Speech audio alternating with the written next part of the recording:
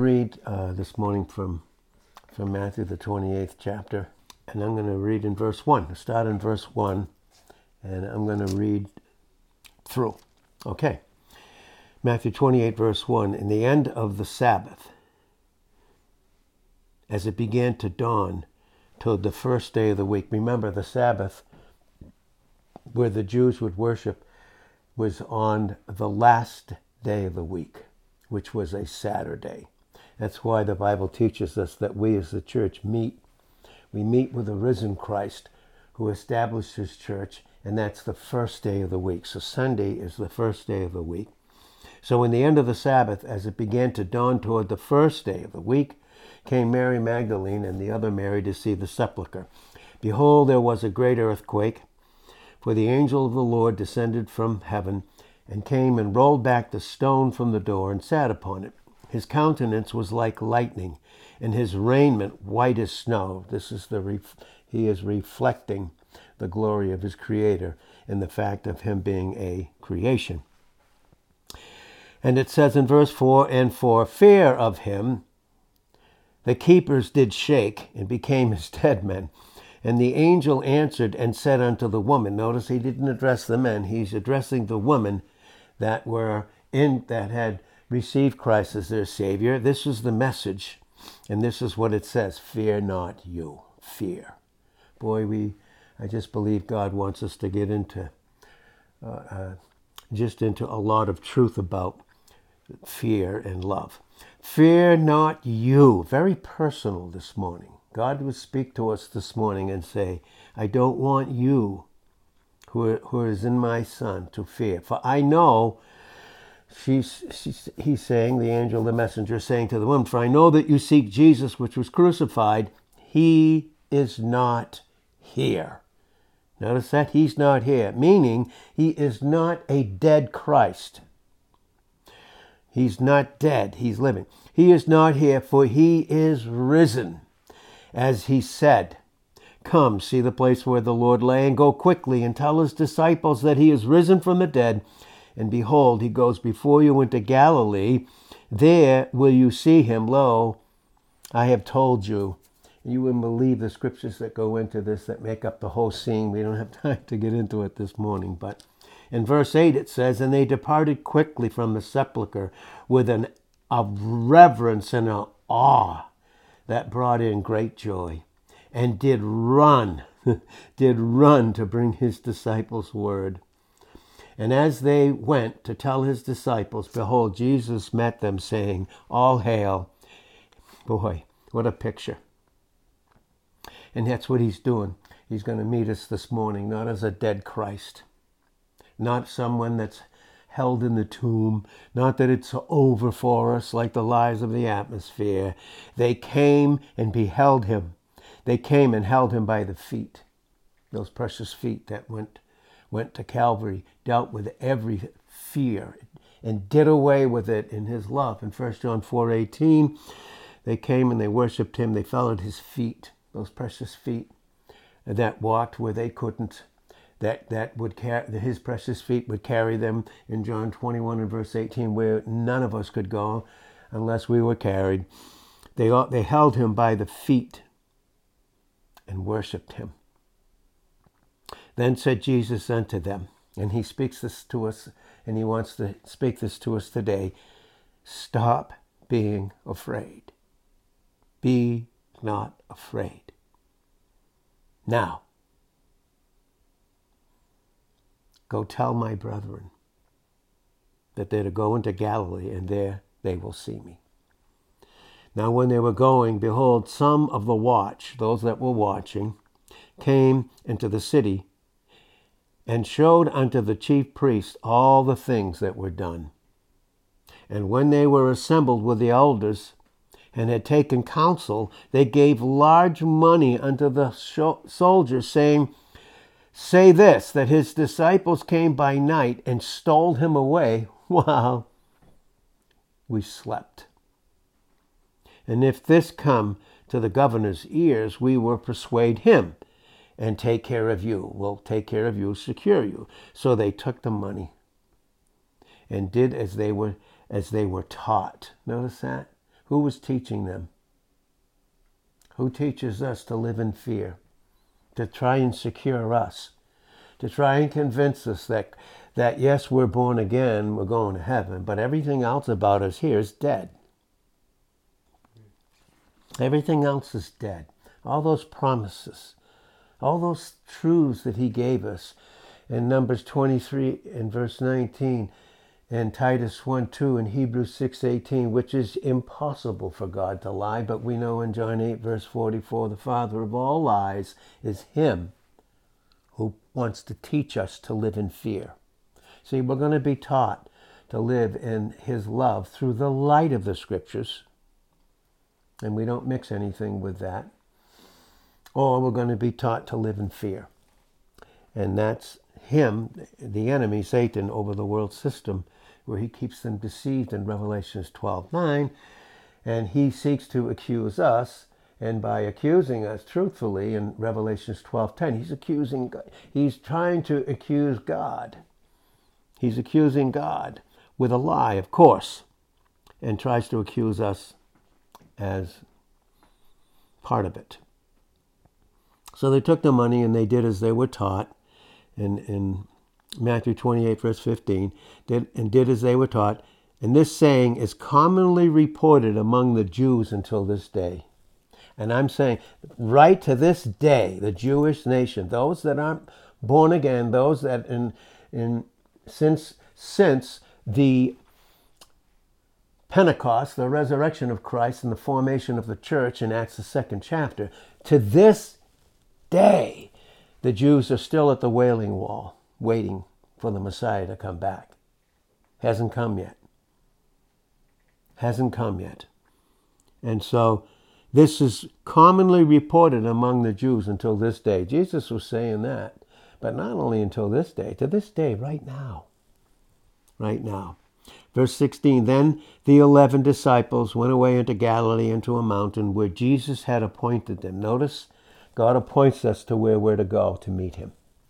There's an appointed place where we're to go to meet him, where we're to be taught with him. When we go to the place that God has appointed for us to meet him, that's the place that he will teach us. And verse 17, and when they saw him, they worshipped him, but some doubted. And Jesus came and spoke unto them, saying, all power is given unto me in heaven and in earth. Go you, therefore, and teach all nations, baptizing them in the name of the Father, the Son, and the Holy Spirit, teaching them to observe all things whatsoever I have commanded you. And lo, I am with you even unto the end of the age. Again, we need to know the difference between world, what the earth is, and age, a particular time period. And this word here obviously is age. Now, notice that Jesus rose from the dead. He did exactly what he said he would do. The work is finished in John 19, verse 30. God has finished the work, and what he finished is done. We're done in him, every single thing about us. So we have the answer, and the answer is on God's part, and it had to be because he would be the only one that could answer that, and that answer was his Son. We can trust him because of that. Maybe we're waiting for certain things, and we need to wait for his timing. Read Daniel, the 10th chapter, and those first 13 verses, because there's spiritual warfare. God has given us promises. He's told us things. He can't lie. And the answer may long be delayed. How long was the answer delayed that he gave and spoke for Adam and Eve in their fallen state? But he spoke it to who would be the Christ who would put on humanity in Genesis 3 and verse 15. How long did she wait? Even in Genesis 4:1, she said, I got a man from the Lord, Eve. She was expecting it right then because God gave her the answer.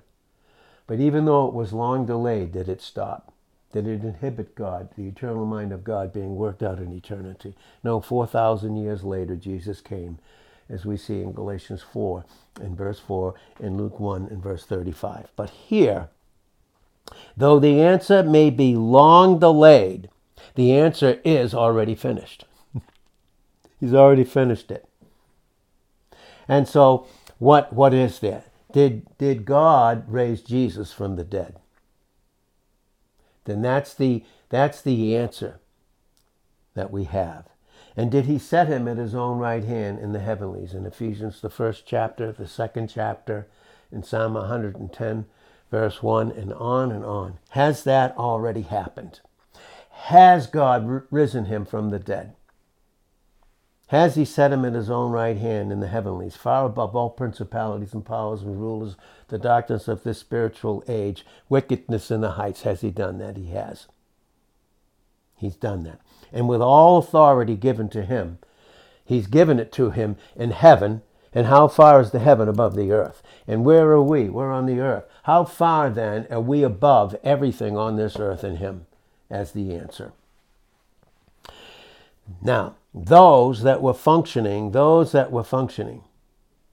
against him, under the prince and power of the air, against Satan, against what Christ had accomplished, through what his Father had accomplished through Christ in being one, did Jesus Christ go down to the depths of humility, further than any human being could ever go? And he did. He went down to the depths. And from that point, everything is changed. All is changed. Everything about you and I is changed. Everything already. We already have the answer. Christ above everything. We're on this earth. Answers may be delayed, but they're not true. They're true. They're finished. Everything about us. And either we function in love through the light of the Scriptures. Can't be any love without the light of the Scriptures. It can't be God without the light of the Scriptures. Or we function under the prince and power of the air. We function in absolute fear. And there's no fear in God. There's no fear in love. Because in 1 John 4:17, as he is, so are we in this world, this evil world system right now, which in 1 John 5:18, the wicked one does not touch us. He could touch Job's body. He could do everything. He could not touch his dependence on Christ. That's what he tries to get us away from. The minute we stop being dependent on him, the minute we think that we can take the Scriptures apart from Christ and reliance on him and function, that's the second we already are functioning in fear. But yet there is none. There isn't any. They were operating in fear. The enemy was causing these unsaved chief priests and elders and these watchers, these spies that Satan had in his service, to bring about his lie. Of course, in John 8, verse 44, he's the father of all lies. He's a murderer from the beginning. There's no truth in him. He abode not in the truth. He didn't. He can't from now on. And his future, his present and his future settled. As much as yours and I is above him. So, he's the answer. He's the answer. Now, these women were following him. And they watched the horror of the cross. They saw him die on the cross. Did all their dreams, their hopes, their plan, everything about them die with Jesus? Is he still in the tomb? Because if he is, in our experience, there's going to be nothing but fear. Nothing but fear. There's hours, there's moments of time when the enemy would come in and through the projection of fear to tell us that all seems lost right now. Yes, you're born again. Yes, you're saved. But all seems lost right now.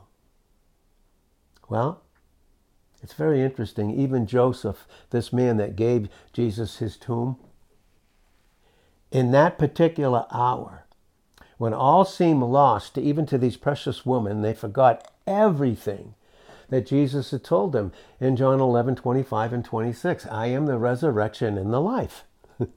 He that believes in me, though he die, he will live. He won't stay in death. He won't stay separated from me.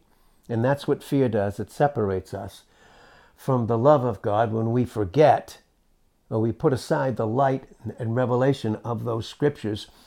And they're pure in themselves, and we keep ourselves pure in Titus 1 and verse 15 so that we don't begin to function in a defiled conscience based upon a lie. So, but here, Joseph openly joins the disciples. Do you know who we're joined to? We are joined to a crucified master. The world crucified him. Where we are right now, this world crucified him. But is he a risen? Is he a crucified and risen master? He never would have risen if he wasn't crucified. If he wasn't crucified, he never would have risen.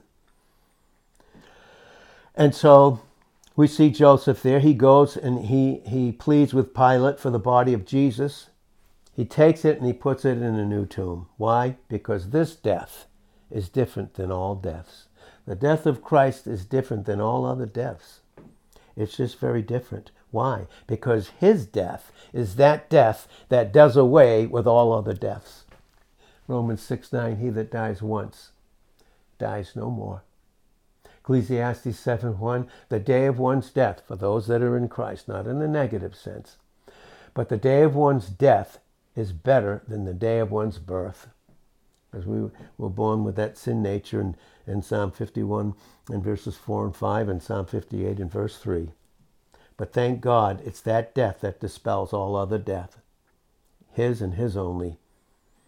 And he had to have a new tomb, and in this sense, it was fulfilling the Psalm 16 verses 10 and 11, that God would not allow his body to see corruption. He was put in a new tomb. Okay? And boy, when we don't mix anything with this new risen life, there's nothing that's corrupt. There's nothing that's corrupt about us, even though the enemy would come in and to make us think so. And then to treat us like that, and then to treat each other this way. But thank God, we see here very, very clearly in these scriptures, he wouldn't be corrupt, his physical body. It would not be corrupt. And why? Because you know why? And this is what God's doing with us right now with his love in the light of his scriptures. He is over all. Did you know that? He's over everything, every situation, every circumstance, every doubt, every fear, every single thing. He's over it. He's over all, and he's guarding and he's guiding us. He's interceding for us in Romans 8 and verse 34. He's interceding for us in Hebrews 7 verse 25 and Hebrews 9 and verse 24. We have the Spirit of promise who's now in us in John 14, 16 and 17. He dwells in us, and he takes everything that we can't even articulate in words and brings it to the Father. In Romans 8 and verse 26, we have two comforters. Two comforters.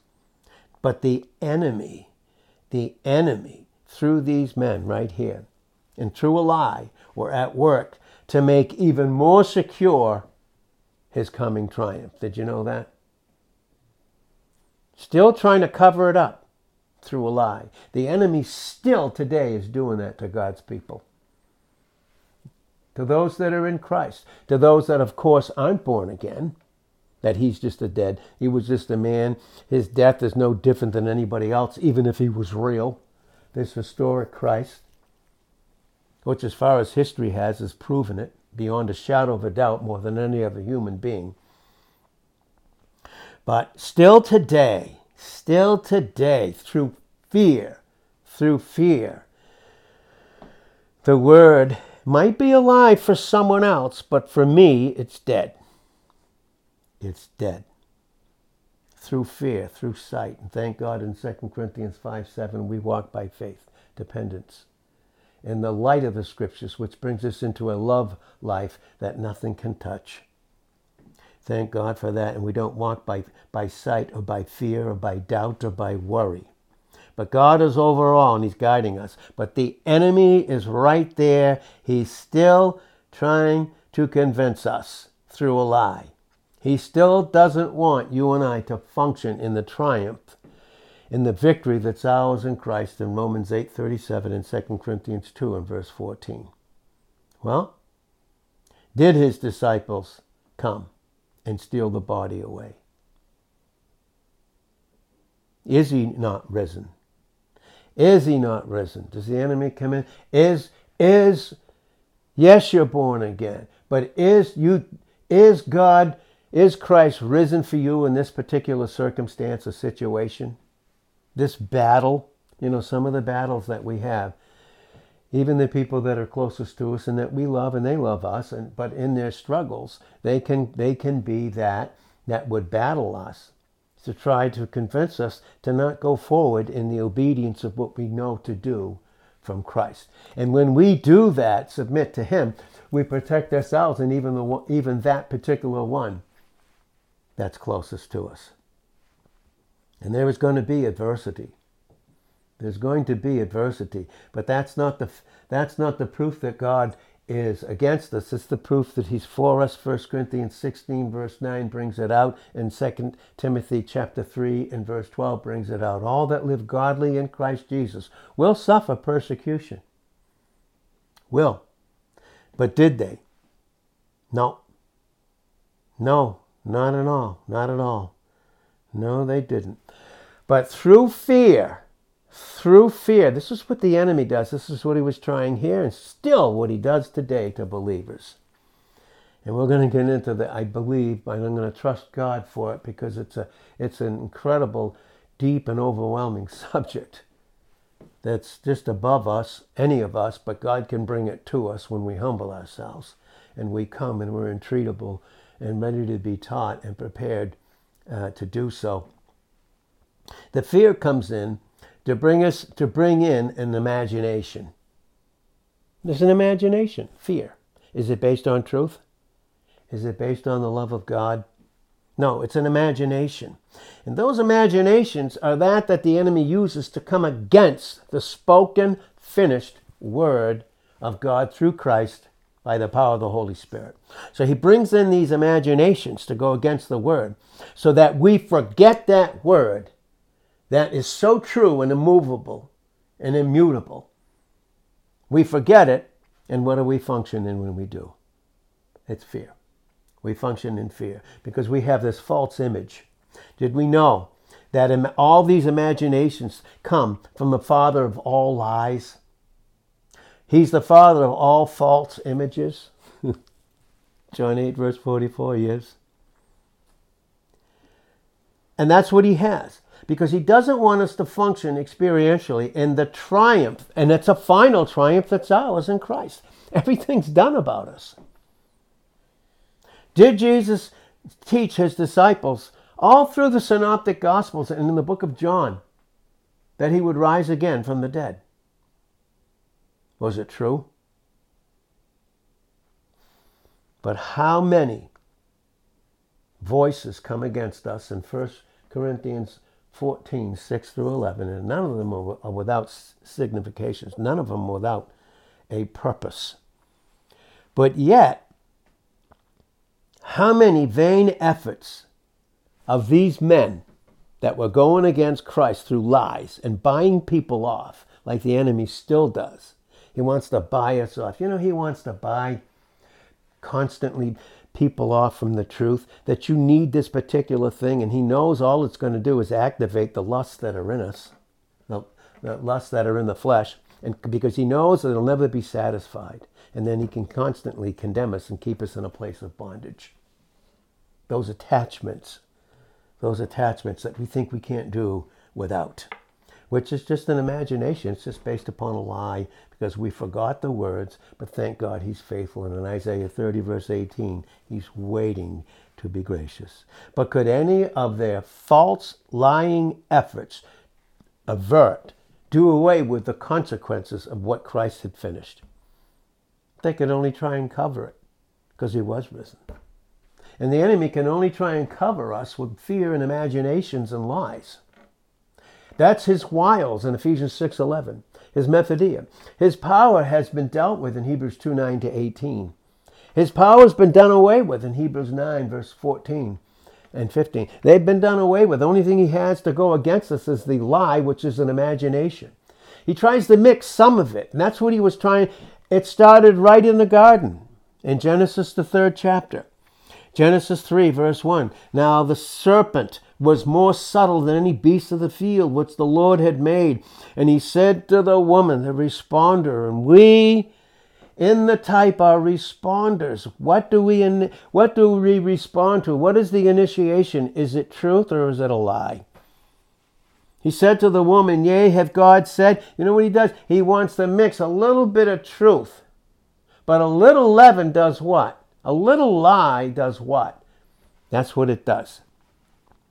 So he gets us to start questioning. Tries to get us to be a skeptic. Can't know anything. You can't really know any truth.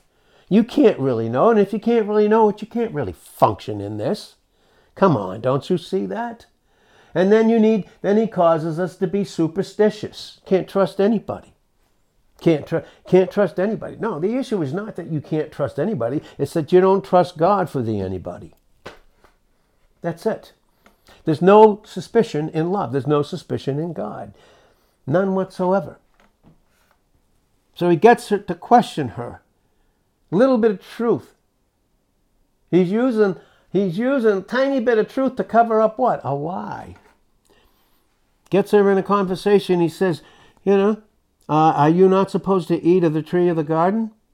Are you're not supposed to eat of every tree? Getting in a question. You're not supposed to do...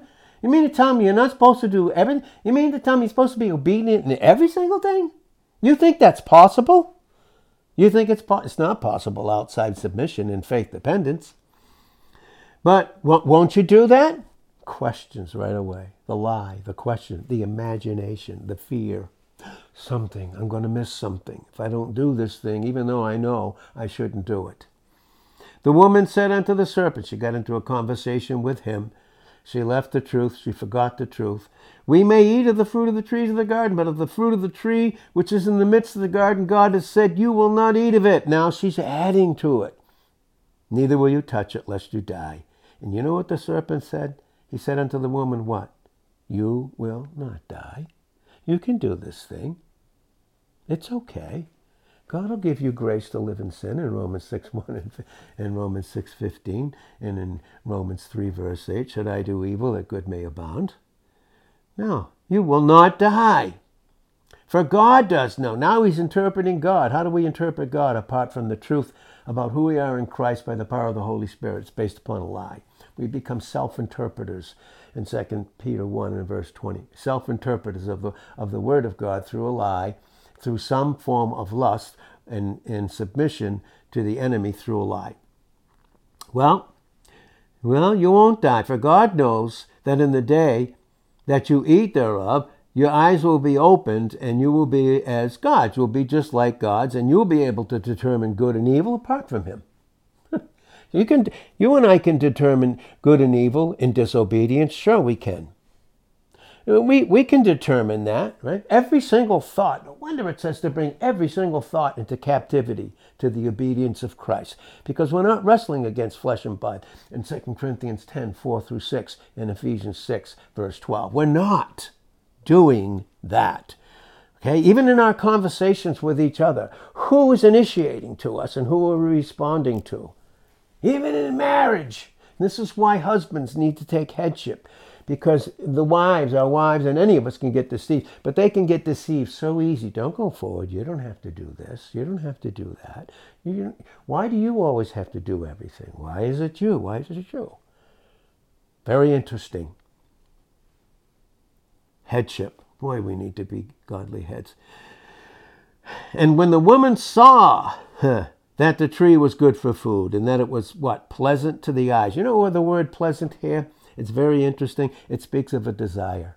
You know the enemy, through his lies, gives us false images and false desires. That's why it says in Psalm 37, verse 4, delight yourself in the Lord. Result, he will give you the desires of your heart. Because outside of him, submission to him, what are the desires that we function in? They're brought out very clearly here in Genesis 3 and verse 6 and 1 John 2 and verse 16. The lust of the flesh, the lust of the eyes, and the pride of life. That's why it's so necessary for husbands to take loving headship in the home and to continue to go forward in what God has called them to do, no matter what things look like by sight, and not to allow the sight or the lie of sight through fear and through the enemy to dictate to us what we should do and what we shouldn't do. Who should dictate to us? Who's the head of every man?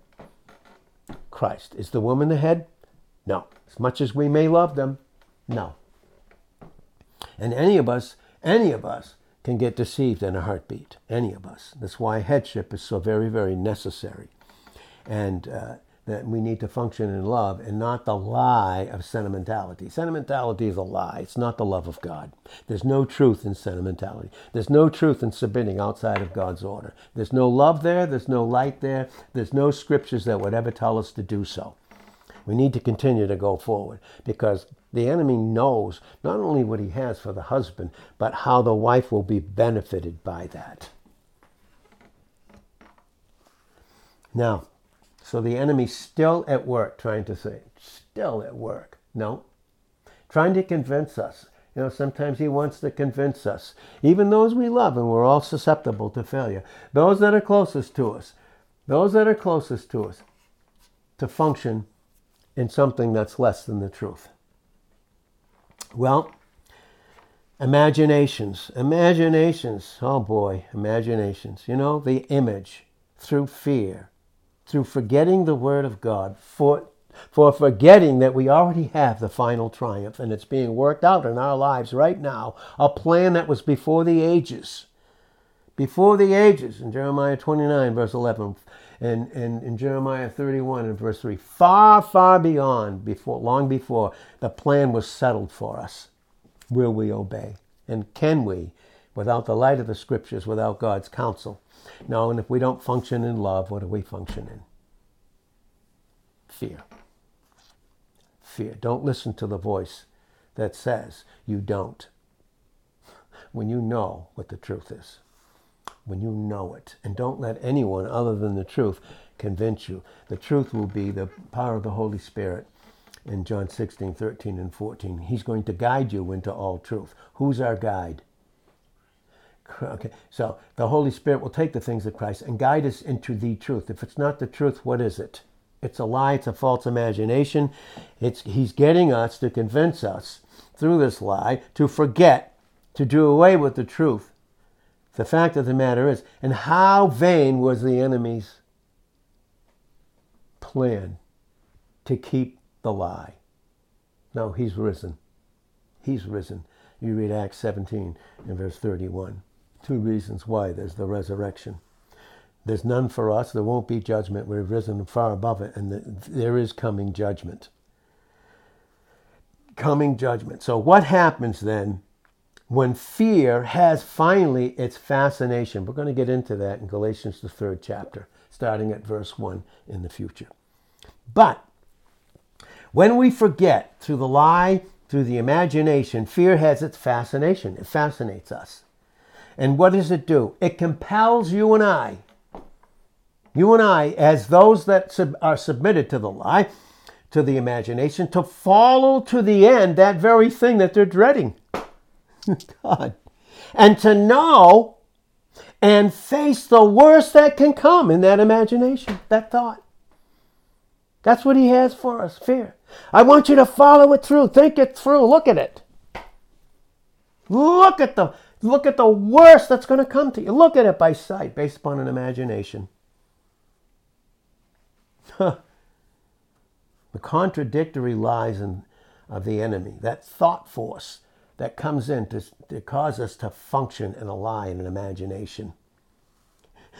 and what? To continue in the fraud and the illusion that it's impossible and it's certain to not trust God because of these fears.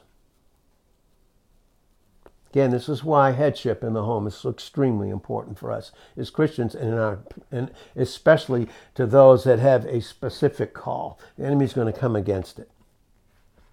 He's going to come against it, no question about it. But the only hope that is available for you and I is the hope that Christ has finished. He's finished it. He has finished every single thing about us. Yes, he has. And when he can cause us to live in the imagination, the fear based upon a lie, we begin to be superstitious about everything. can't trust anything or anybody in any way, because fear and superstition, they go together. You're suspect about everybody. How a person looked, what they might have said. Very amazing. Very incredible when we consider it. But as we go forward in this, what we can see is Satan wants to capture us. And he does so by a will that is not submitted in proper headship. Okay? When I don't speak truth, or when anybody doesn't speak truth, a Christian, when they do not speak truth, what do we speak? Doubt, fear, imaginations. You don't have to do this thing constantly. Why does it always have to be you? Did you ever hear that? Has anyone ever heard that? Why does it always have to be you that does everything? Let me ask you this. What is it that's in us that we think we're doing apart from Christ that isn't his finished work? Tell me, when we even think about where we are right now, let's look back in our past without condemnation and accusation and see how far and see who it was that even brought us to this particular place. Don't buy the lies. Husbands, don't buy the lies. Pastors, don't buy the lies. Christians, don't buy the lie. Women. If you don't have proper headship, even as a Christian wife, in proper headship in your husband, you don't have to reject or react. You just submit to Christ, and in your submission to Christ as your head, and he has to bypass the husband in his faithfulness, because even when we abide not faithful, he abides faithful. In 2 Timothy 2:13, he won't deny himself. And then the husbands can trust God for the wife and keep loving, and that doesn't mean giving in. Loving them doesn't mean giving in to their desires. And if their desire is not a proper desire based upon the love of God with the light of the scriptures determining what it is that desire a true desire? Or is it just something that the enemy can use to attach and block functioning and growing in the truth in 2 Peter 3 and verse 18? Well, we're going to close it here, but there is no question about this reality, none whatsoever. That's what he tries to do to us. Hidden within that desire that's not of God. Remember, Psalm 37 verse 4, delight yourself in the Lord. That keeps out the lying desires, because hidden in that desire that's not of Christ is a lie. It's an imagination. It's a fear. And can only be met, the enemy will meet desires that are outside of Christ for us through the lust of the flesh. We said it in Genesis 3 and verse 6 and 1 John 2 and verse 16. And will they ever be fulfilled?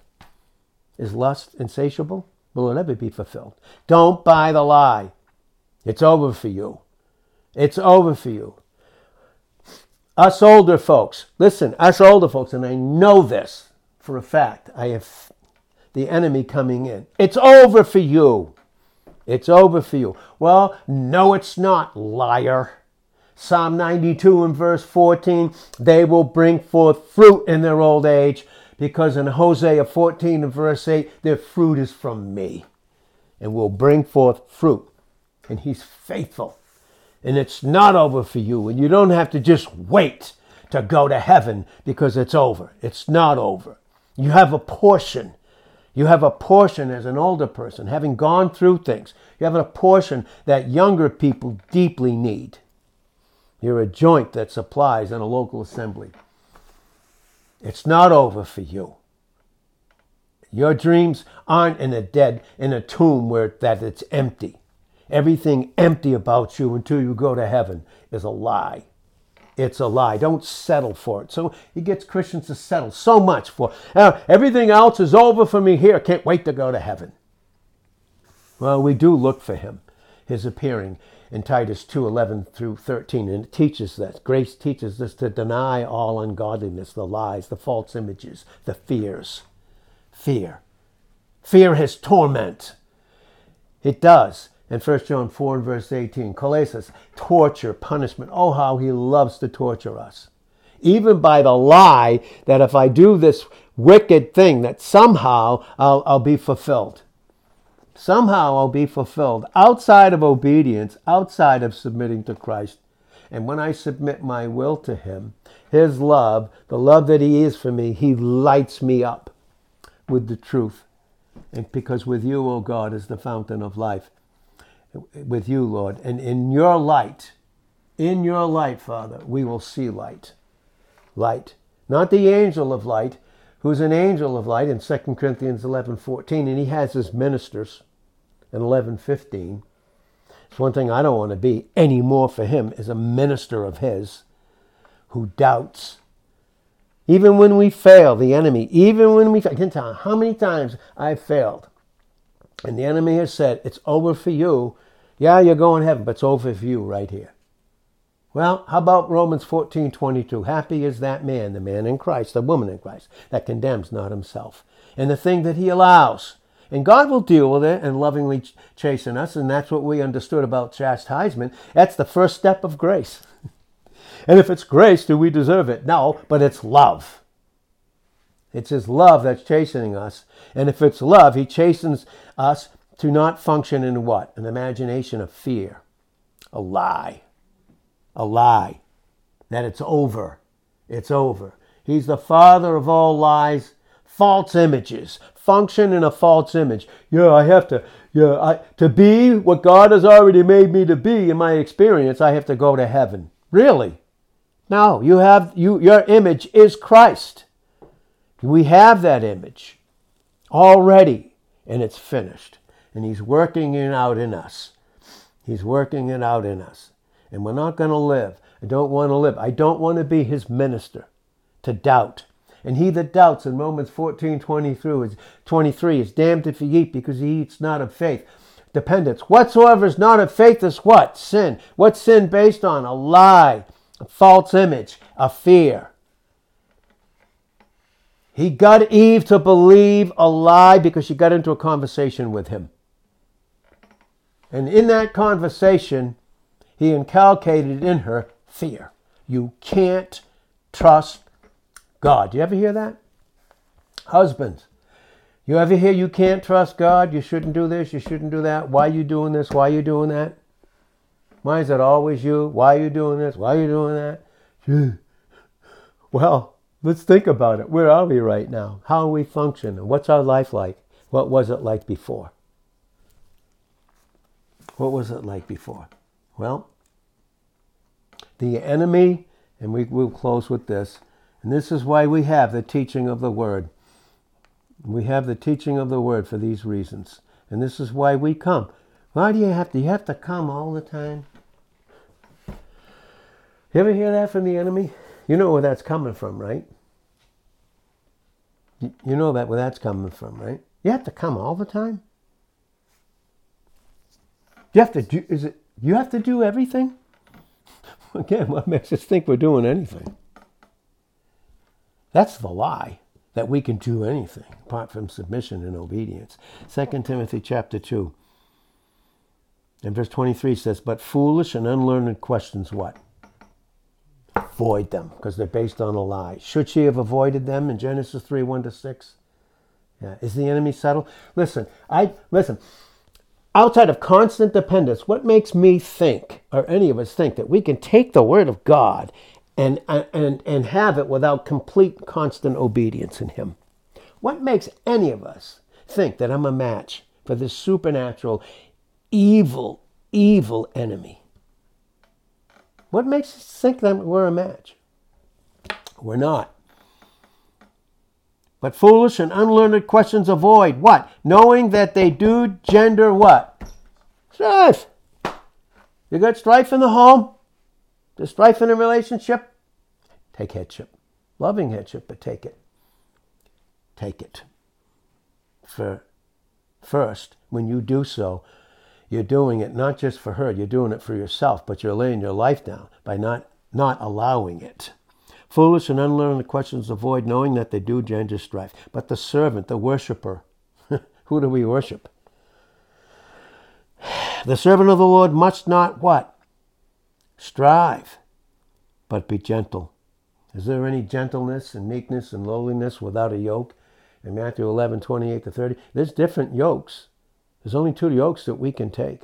One's based upon the truth, the other's a lie. Read Galatians chapter 5, those first four verses.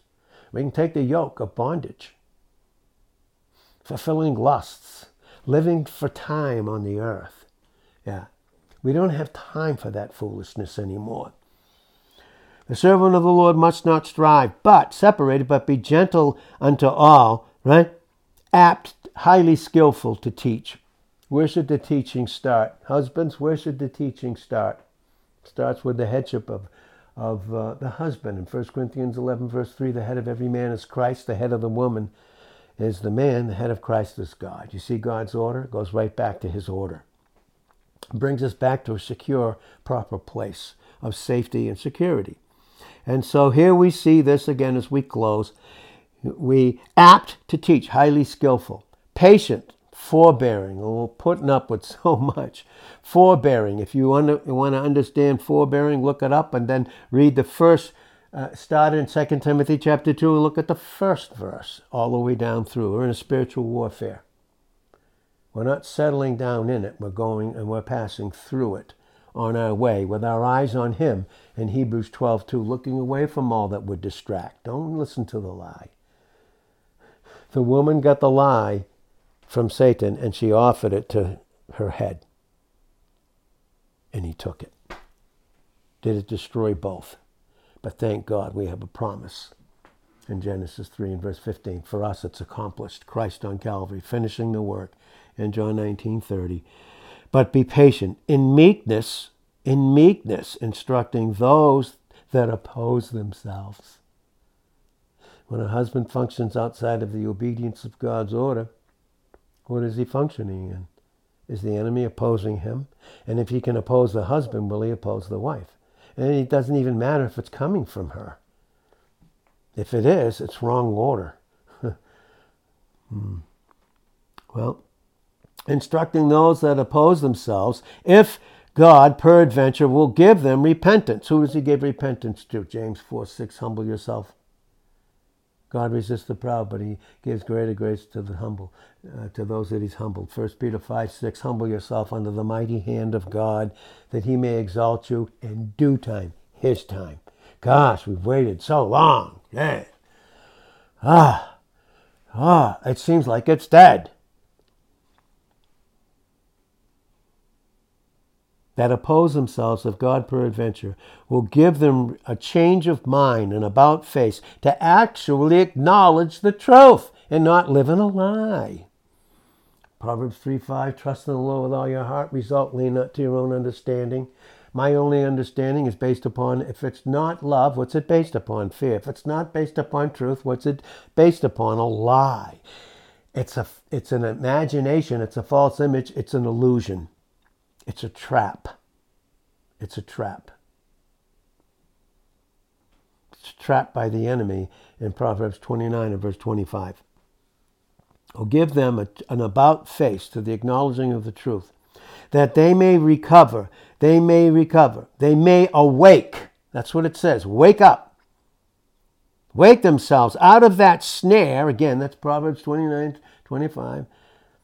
Because what is it? The fear of man is a what? It's a snare.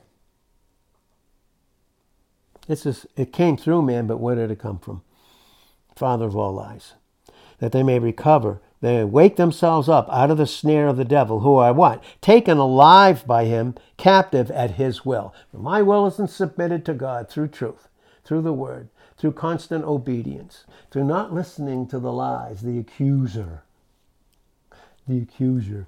You know, when you hear this, you don't have to do this, you don't have to do this, why is this you, why is it? I'm telling you, that's just the enemy accusing you because you're being obedient. In Revelations 12 and verse 10, who does he accuse? Those that function in the obedience of Christ and the submission of his will and watch his plan. It takes time. It takes time for God to do things. Read Daniel 10, 1 through 13, even one prayer about a prayer. And it was about a vision. The vision was yet. It was finished, but it was yet for a specific time. Is anything too hard for God? In Genesis 18 verse 14. No, but it will return unto you at God's set time. The eternal mind of God worked out in time. The set time. And Sarah, you will have a son. You don't have to believe a lie and then try and do something and convince your husband, Abraham, that he needs to get into a relationship that isn't right. Husbands, let Christ be your head. Don't allow anyone, those that are closest to you, to get into a relationship you have no business being in. And that starts with the enemy. Thank God we have the light of the Scriptures. Thank God he knows the counsel that we need very precisely. Thank God for his love for us. He so loves us. So loves us. He's not given us the spirit of fear in 2 Timothy 1:7. I don't care how old you are or how young you are. It's not over. It's not over. Stop buying the lie. I don't care what the health is. It's not over. You breathing? You're still here? You've got a purpose. God has a purpose for you and me. And it's eternal. And thank you, Lord, for that. He's not given us the spirit of fear. Fear is a spirit. Listen to it. Try the spirits in 1 John 4:1, whether they're of God or not. Everyone that confesses Christ, yeah, he's true, I can trust him, is of God. Everyone that doesn't confess him is what? It's based upon a lie. God has not given us the spirit of fear, but of power. Christ is our power in 1 Corinthians 1:24. God has not given us the spirit of fear, but of power. So strong, his love, and a well-disciplined mind to keep out all confusion. In 1 Corinthians 14:33, because he does it in order. The order of the mind of Christ, 1 Corinthians 14:40, 1 Corinthians 2, and verse 16. So, Father, thank you for your love this morning, for taking the time to counsel us. We're not giving you our time. Thank you for the opportunity that you've given us in time, your time, to give us your counsel and your thoughts. And thank you, Lord, in Jesus' name, amen.